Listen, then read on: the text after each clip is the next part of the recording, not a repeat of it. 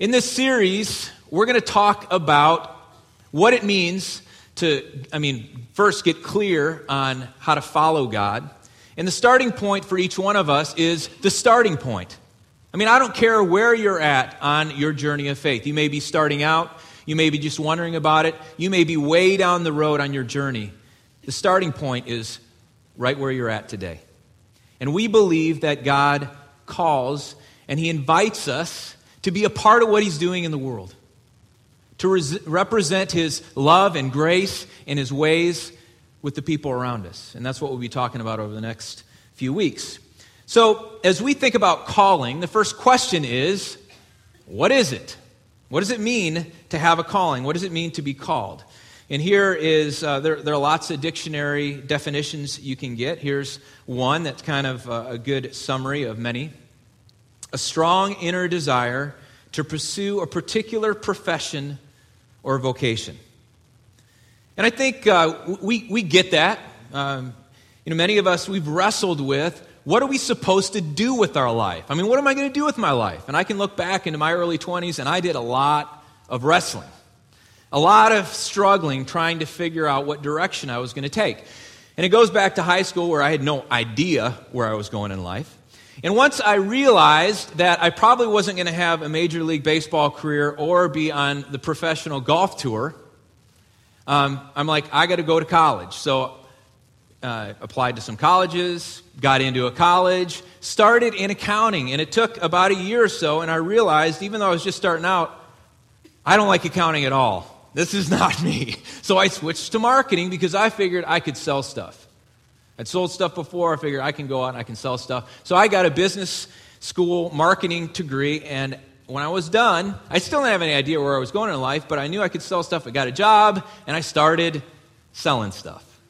And after about 3 or 4 years of selling stuff, I was starting to wonder, is this really all there is for me in my life, to sell stuff? And I started to wrestle through, is there a calling? Does God, when I started college, I really didn't have any direction in terms of God. After college, I did, and I started to wonder, can I have a sense of calling in terms of what I'm doing with my life in the world?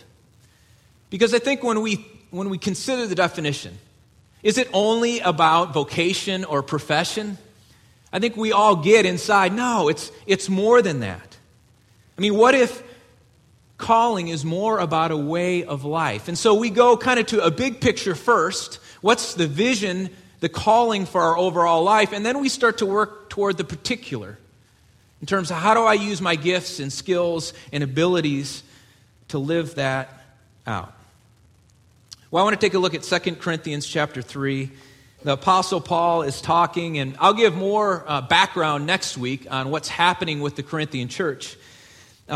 But Paul, in this section, is giving a defense of his ministry, of what he's doing, because he had lots of critics. He had lots of people who were against him. And here's what he says in 2 Corinthians chapter 3, verses 1 through 6. Are we beginning to commend ourselves again? Or do we need, like some people, letters of recommendation to you or from you? You yourselves are our letter, written on our hearts, known and read by everyone. You show that you are a letter from Christ, the result of our ministry, written not with ink, but with the Spirit of the living God, not on tablets of stone, but on tablets of human hearts. Such confidence we have through Christ before God. Not that we are competent in ourselves to claim anything for ourselves, but our competence comes from God. He has made us competent as ministers of a new covenant, not of the letter, but of the Spirit. For the letter kills, but the Spirit gives life. All right, so there's a number of things that I want us to think about and consider from this text. And first off, have you ever requested someone to write a letter of reference for you? And I think most of us say, yeah. It starts typically with a job, right? I can think, or school. I can think back to when I, got out of school and I was looking at my first job. I asked a couple people to write references for me. When I was going to graduate school or applying to seminary, I needed some letters of recommendation. When I left seminary, I needed some letters recommending me for what I was going to do. And we know how important those are. Now, the interesting thing about those letters is they say really nice stuff about us, don't they? I mean, hopefully they do, right? I can think of one letter that I got as I was leaving seminary graduate school and starting my first job as a pastor.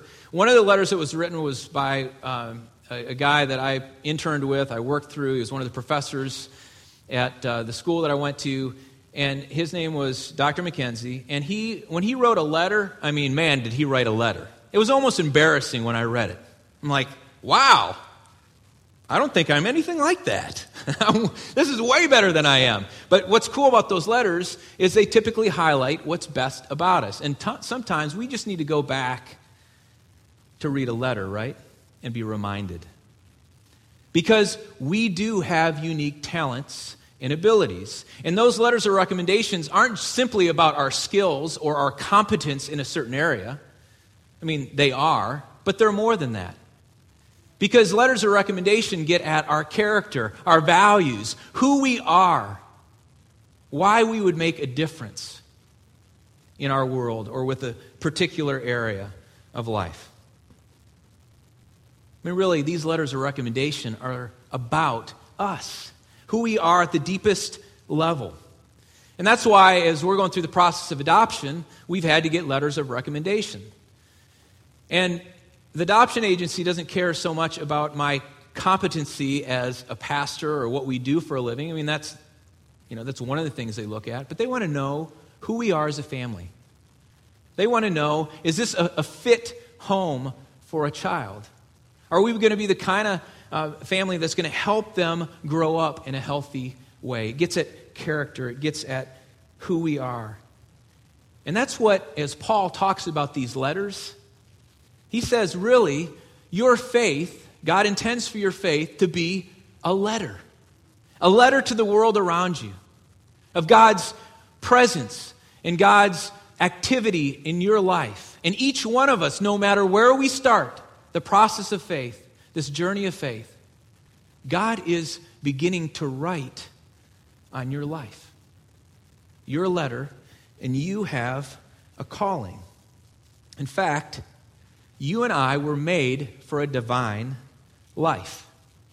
You and I were made for a divine life. And I want to talk about these things here over the next few minutes.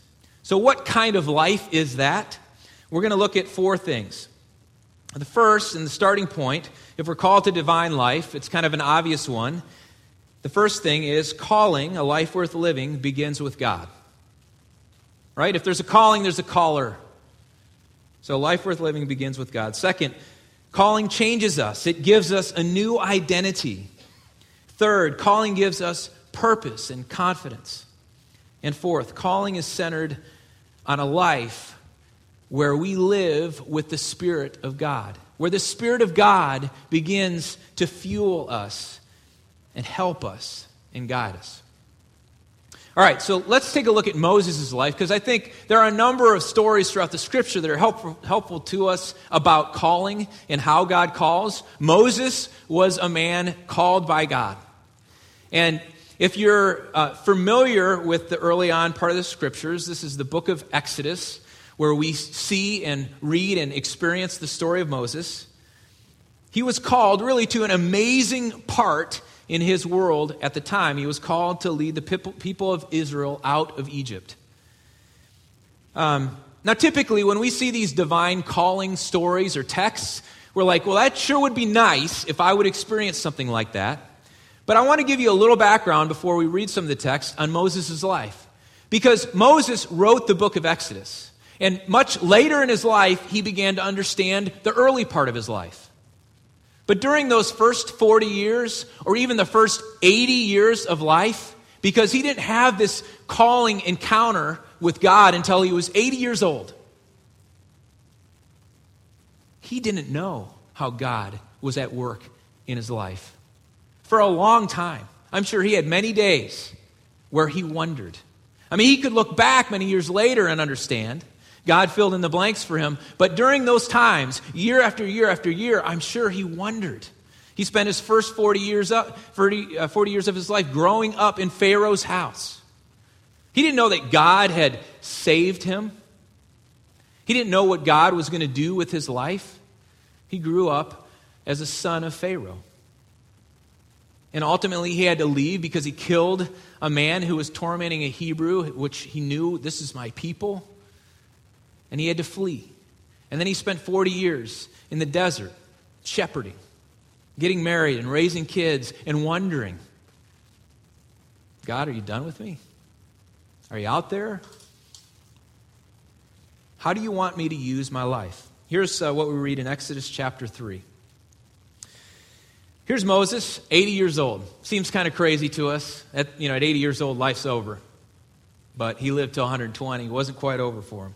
Now Moses was tending the flock of Jethro, his father-in-law, the priest of Midian, and he led the flock to the far side of the desert and came to Horeb, the mountain of God. There the angel of the Lord appeared to him in flames of fire from within the bush.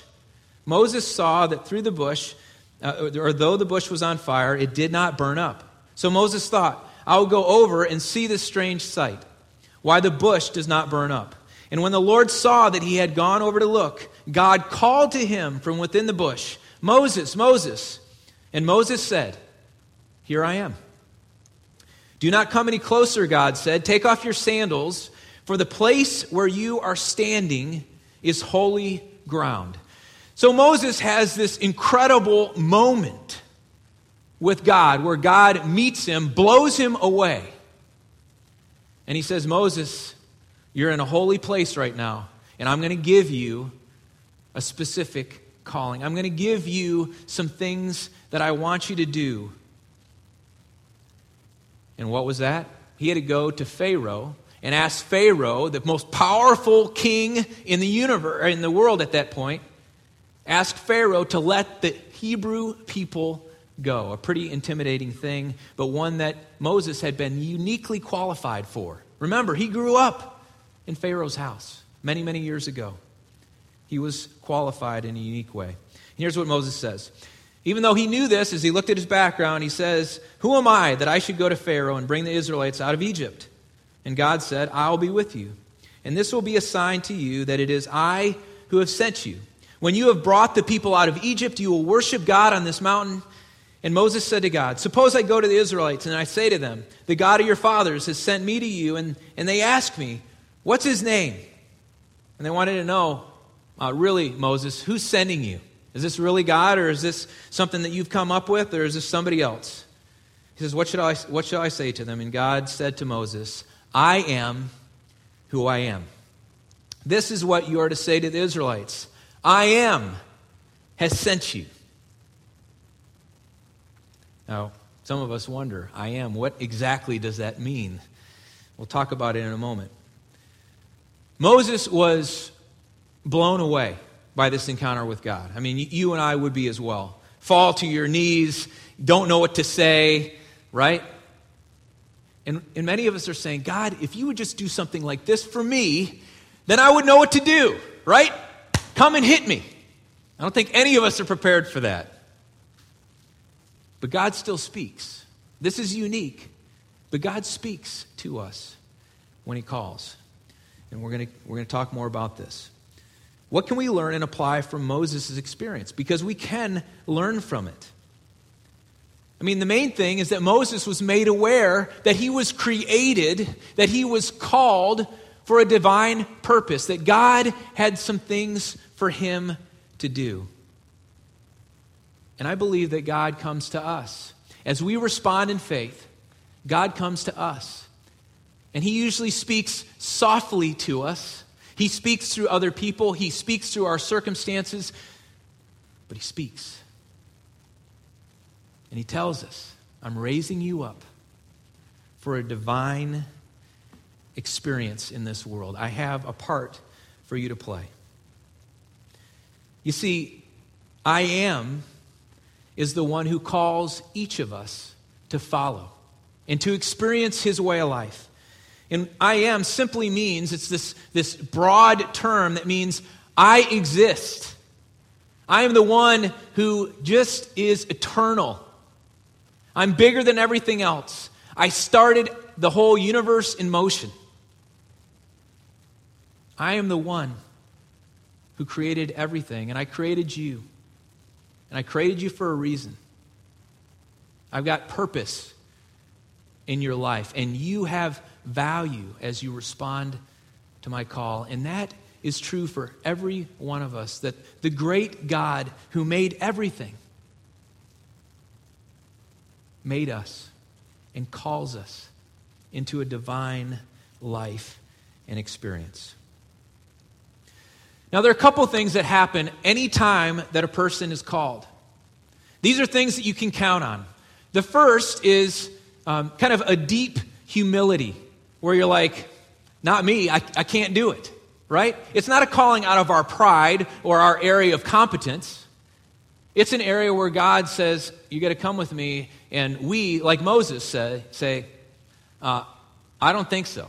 What did Moses say? If you continue in the text in Exodus, Moses says, you got the wrong guy. I can't do this. I don't even know how to speak. I'm a terrible public speaker. I can't lead the people.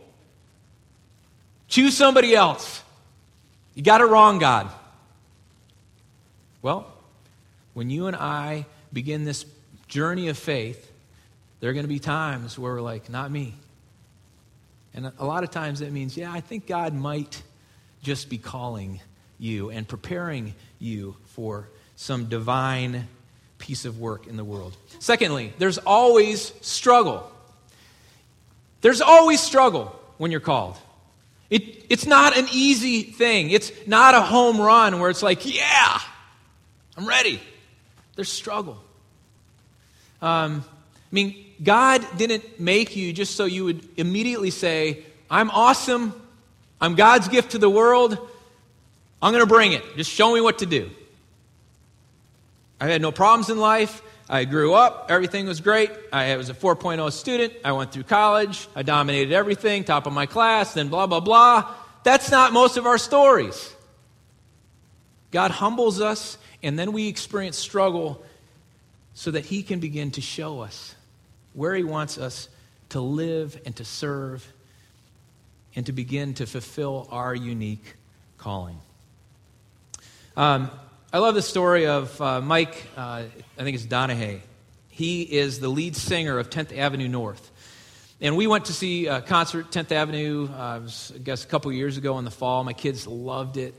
And he told a story there, and I've read it online. So, he's a musician. They're having tremendous success.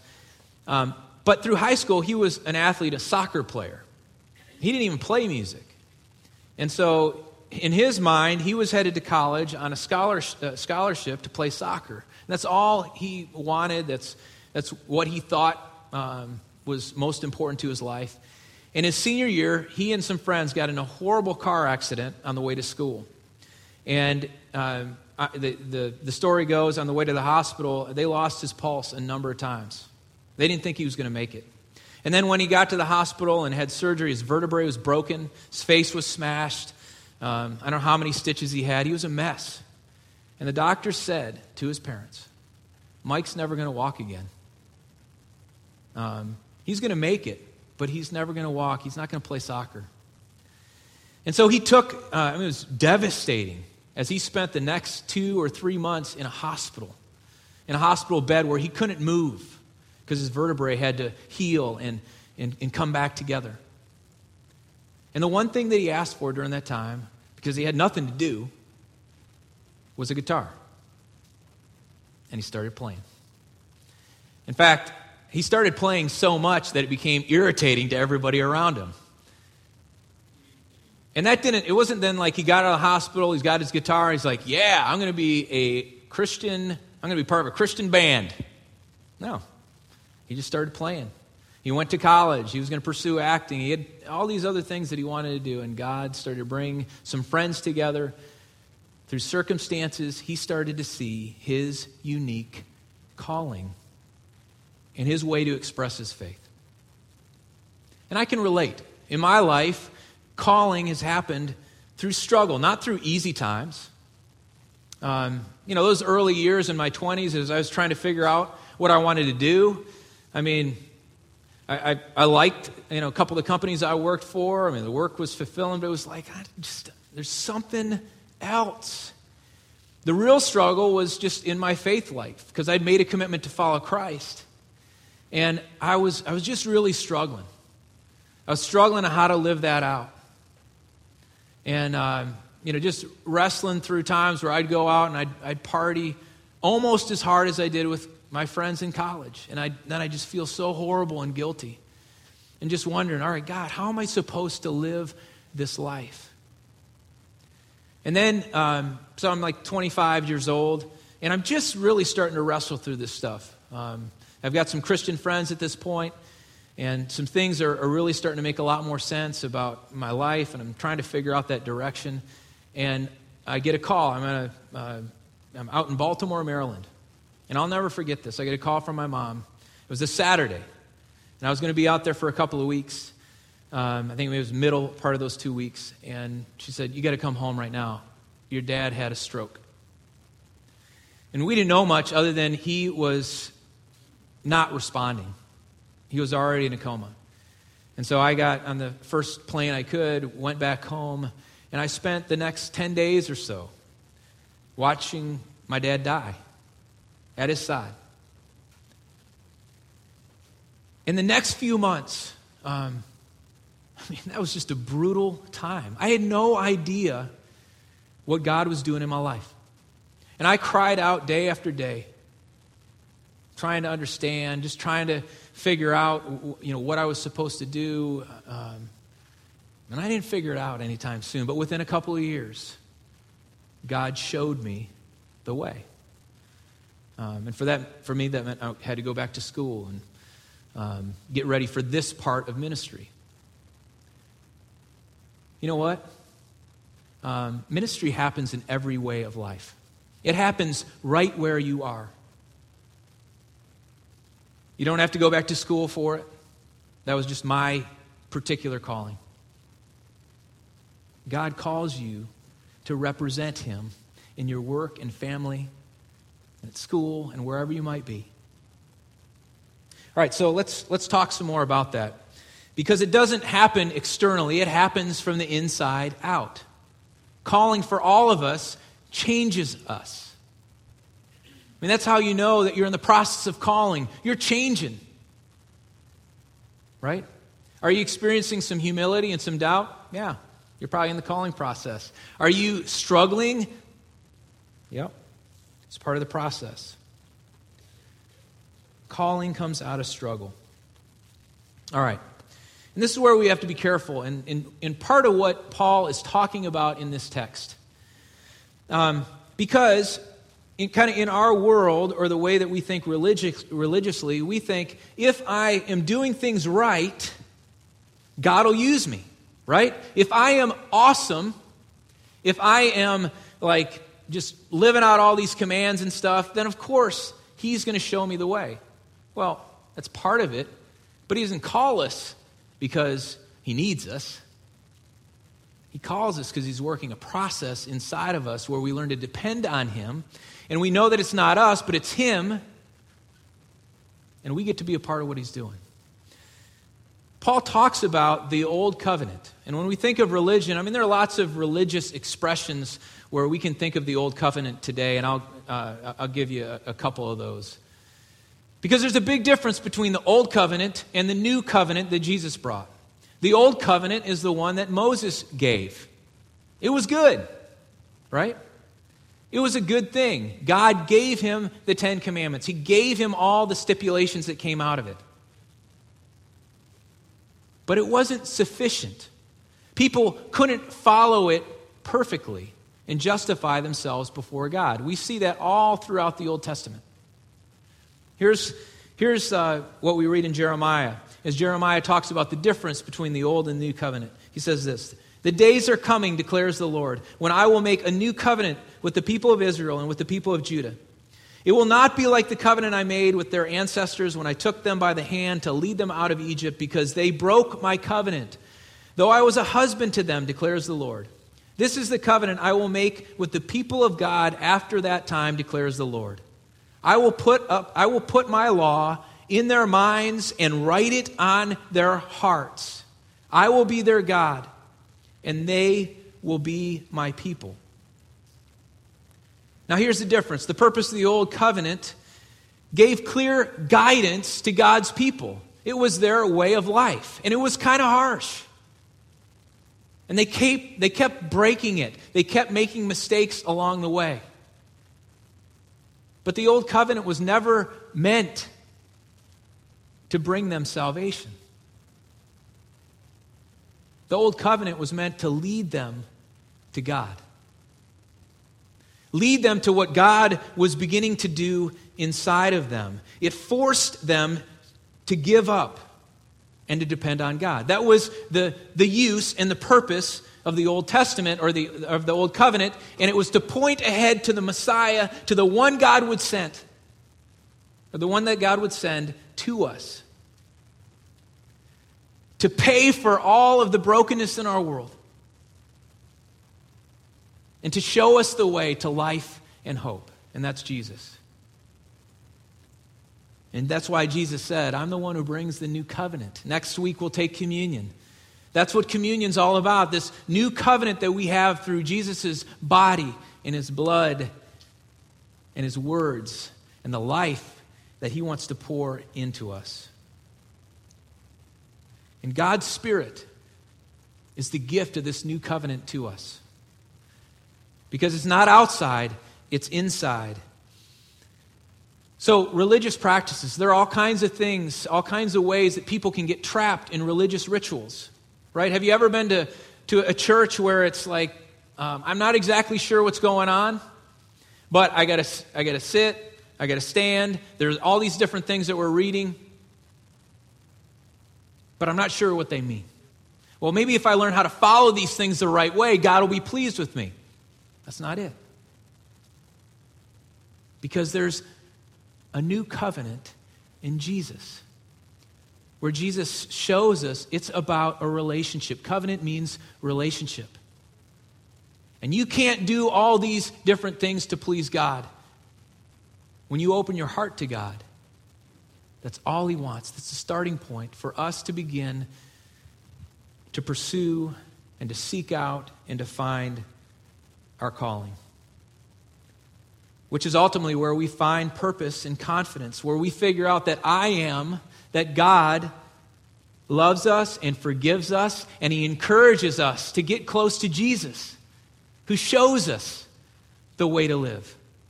It's not a list of rules or necessarily commandments that we have to get right. It's Jesus and being in relationship with him. That's why Paul makes such a big deal out of this to the Corinthians. And I hope you'll take a look at the text. We'll be looking at 2 Corinthians chapter 3, 4, and 5 over the next few weeks. Here's what Paul says later to the Corinthians in chapter 3. He says, "Therefore, since we have such a hope, we're very bold. We are not like Moses, who would put a veil over his face to prevent the Israelites from seeing the end of what was passing away." And so Moses, he would come down from the mountain after, he was getting the 10 Commandments. He was getting all these stipulations for the people of God. This was the Old Covenant. He would come down and his face was radiant. So he had a veil. But that radiance was fading. Because even then, as the Old Covenant was being given, it was fading. Because ultimately it was going to be the new covenant that would bring people to God. But their minds were made dull. To this day, the same veil remains when the old covenant is read. It has not been removed because only in Christ is it taken away. Even to this day, when Moses is read, a veil covers their hearts. But whenever anyone turns to the Lord, the veil is taken away. Now the Lord is Spirit, and where the Spirit of the Lord is, there's freedom. So how do we pursue our calling? We open our hearts to God and allow his Spirit. As we choose faith and as we say, God, I want to know your way. The Spirit of God is the one that begins to help and direct. I had an interesting experience yesterday. One last story before we wrap things up, and then a couple of things for us to consider. One of Kyle's friends is Jewish, and he had his bar mitzvah yesterday. And I've studied all kinds of Jewish background, but I've never been to a bar mitzvah. And so we went yesterday, and we went to the service, the ceremony, which it was like an hour and I think 40 minutes, and then there was a party later in the day. And it was a very cool experience. There's a lot that's in Hebrew, and then then there's here's the scripture read not in Hebrew, and it's what happens in a bar mitzvah is it's basically bar mitzvah. It's a boy who becomes a boy of the commandments. So at 13, this Jewish boy is saying, okay, I am now committed to following God on my own. My dad's not responsible for my faith anymore. I am. And in the Jewish faith, they believe that in following the commandments, there's like 613 stipulations to follow. I mean, it's a huge, heavy weight. And I was thinking about that yesterday. Because I know this young guy, he's a great young guy. But I know that's too much weight for him. And what Paul is saying is that in the new covenant, which comes through Jesus, that's where we can begin to experience the grace and the freedom that God wants us to have as we pursue a life of calling, where the Spirit of God is available to help us. Yes, the Scriptures are really important. That's where we learn about Jesus and His way of life. That's where we learn about the background all throughout the Old Testament. But it's the Spirit of God who begins to help us as we search out. Is this it, God? Is this how I can serve today? Is this how I can fulfill a part of my part in the world? The Spirit of God is available to each of us. So a couple of things for us to consider. First, have you received this new way of life in Christ? That's the starting point for all of us. Are you open to trusting and putting your faith in Jesus? Because that's what opens us up to this divine life where the Spirit is present and available to us. And second, what does that mean for you today? How can you start to pursue it? Last week we talked about the importance of having some friends that we can pursue our faith with. Question, do you have a friend you can begin pursuing your calling with? A friend who knows you and loves you or wants to get to know you more. A friend who can encourage you and pray with you. And you know what is key in that? Simply that you're willing to tell your story to that person. We see the importance of Moses' story. I know how life-giving it is, or it's been for me to share my story. God wants you to open up and share your story as well. And I know that He'll begin to show you the way. It doesn't mean there's not going to be struggle. Doesn't mean it's not going to be hard. But I believe God will be there and He'll show you. Pray with me, please.